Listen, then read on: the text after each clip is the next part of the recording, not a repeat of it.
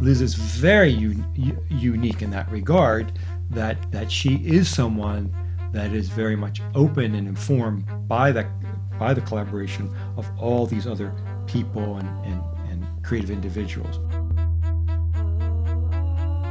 In very early interactions with Liz, it was just so clear to me that she has such a presence and such an awareness and is so tuned in to the person that she is listening to or speaking with at any given point in time. And she has this beautiful way of just navigating a conversation where you leave the conversation feeling enriched and you're like, I don't even know what just happened there. Welcome back. My name is Kirsten Walsh, and this is Podcasts on Process. We've found ourselves at the final episode of this inaugural series. The 5 previous episodes have explored the work and working tools of choreographer Liz Lerman. My hope with this episode is to take a peek back at the series and consider possible outcomes. So, are you someone who reads the last line of a book first? If yes, then it's likely you've picked this episode as your introduction. But I highly encourage you to go back and pick another episode in any order. Podcasts on Process was designed in 2 ways, either as a full narrative or episode by episode, tool by tool. And once you're finished, take a moment and look at my partners' websites. This series was generously supported by 2 amazing institutions. First, The Contemporary, and second, Micah's MFA and Curatorial Practice Program. We've had the pleasure of hearing from more than a dozen additional artists and scholars in 5 episodes. So let's quickly recap. In the Icebreaker episode, we heard about just a few of the many projects Liz has created in her career. The dance performances, but also her published writing and the development of her toolbox. I had become interested in the fact that I could think about something and make it happen, or chance could knock me on the head and then I would think about it and something would happen. And so it's not untrue that it's not a certain bumbliness. Maybe in time I came up with other ways of expressing that, casting a wide net and seeing what you catch and then working from that. So, but also my, and I would say this is even much later, my ability to pay attention so that one thing led to another. So I might have been bumping in one corner and ended up way somewhere else and finding the journey interesting, but also finding the thing at the end really valuable. In the following 4 episodes, each one focused on a tool from that kit to further explore. The episode's general structure considered the spheres of influence out from Liz's practice. For example, in the first episode on collaboration, we hear from Liz about her collaborative method as an agitator, instigator, and synthesizer, followed by David Reynoso, a designer for Liz's most recent large-scale production, Healing Wars. David spoke to his direct experience being involved in that team. And then finally, we listened to curatorial practice director George Sissel, whose teaching philosophy is rooted in collaborative making. The subsequent episodes, after collaboration, considered the questions: who gets to make? What are the many forms of documentation? And finally, what can good feedback look like? Along the way, hearing from each guest highlighted the spectrum that any one of these tools can exist along.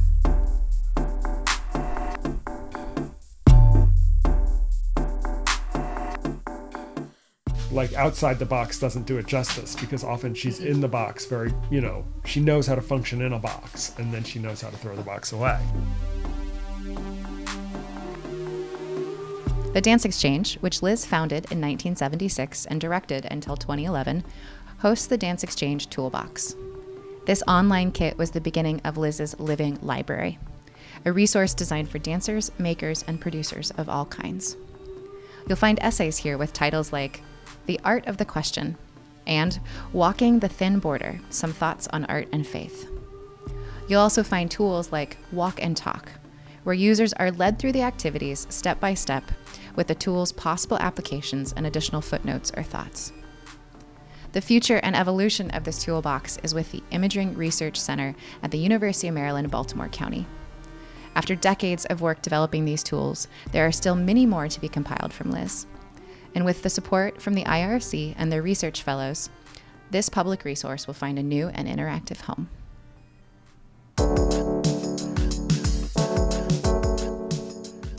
When I began working with Liz and The Contemporary, I searched for organizations to help me better understand what the role of a performing or performance art curator can be. Many of my burning questions were answered by Wesleyan University's Curatorial Practice and Performance program and their Center for the Arts director, Pamela Taggi. That university has been an ardent supporter of Liz's research and development. One partnership between Liz and the university is a project called Science Choreography. In my conversation with Pamela about this project, she summarized so beautifully the relationship between curator, artist, and community. What I learned was engaging, how to engage others in the curatorial process. In other words, the work wasn't even made, so how could I engage the needs of other people in my community in the making of that work? That's back when we commissioned that work. How could they partner in the process and thereby get to know and understand the ideas that the artist was producing, as opposed to the idea of commissioning a work where the person goes away, makes the work, and brings it back. The other was looking to others for the curatorial impulse. It was really the scientists who told me where the next phase of the work with Liz should go. And in fact, it then was owned by them. It was no longer owned by me. I helped facilitate it. I continued to do the contracting. I was an advisor to the project, but they went off on their own and realizing that that's a good thing. I think there's so much of the cult of the curator, where the curator is the be all and end all, and it's very hierarchical. And if you've worked with Liz, you know that wonderful gesture of taking the horizontal. And so that's really a significant way that she has impacted my work and the work of so many people here at Wesleyan.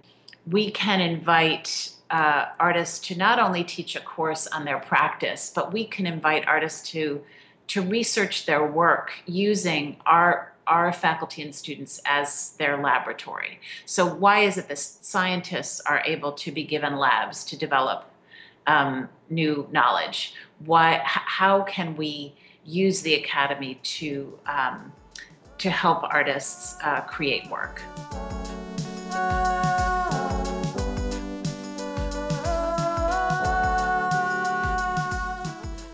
For each episode in this series, at the end, I've asked for listeners to respond to a creative challenge.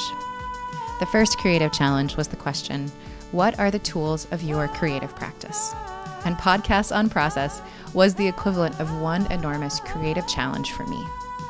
I chose 4 of Liz Lerman's tools for further investigation because they were the ones rising to the surface in my own practice as an emerging curator. So now, in all fairness, it seems like I need to answer a question, a creative challenge. The big question, how are these tools becoming a part of my creative practice? As I start tracking down this professional path, I've determined that I want to be a platform for voices, authentic experiences, and for, as Liz would say, embodying the horizontal. Each episode, I hope, is an example of that. We've had the opportunity to hear from more than a dozen artists and scholars, and they've shown the many methods and modes for each of these tools. I hope this podcast series is an extension of the tools already developed and in active practice by Liz.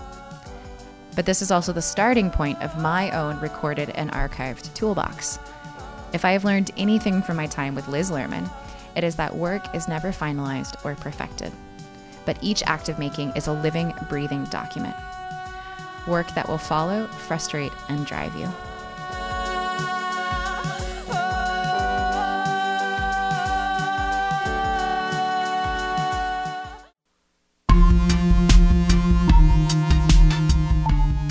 Podcast and Process is a kind of synthesis.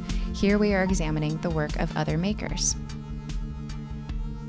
This act is precious and is one of the many hats a curator wears. And just as important is the examination and reinterpretation of my own practice.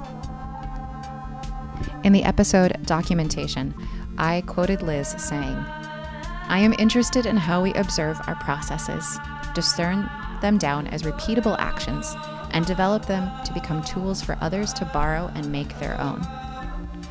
At the core of this series is that very concept, and it is now what I understand as being the heart of what a thoughtful contemporary curator and engaged citizen must do.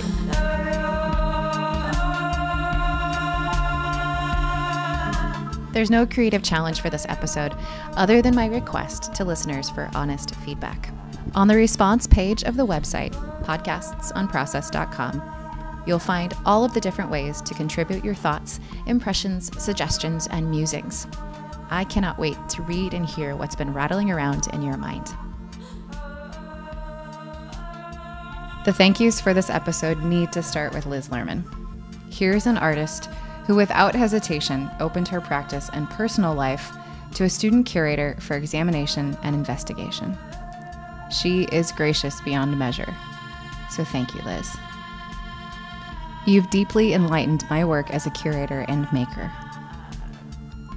And as always, thank you to my mentors at the Contemporary and in Micah's MFA in Curatorial Practice program. Thanks also goes to Ruby Fulton and the band Nudie Suits for their original music, and to Estelle Klein and Sean Tubbs for giving life to this series as my sound engineers. And of course, thank you to my classmates and my family for their support. I ask that you please keep visiting the website, even after you've listened to every episode. I hope this archive remains a living resource for practitioners of all kinds.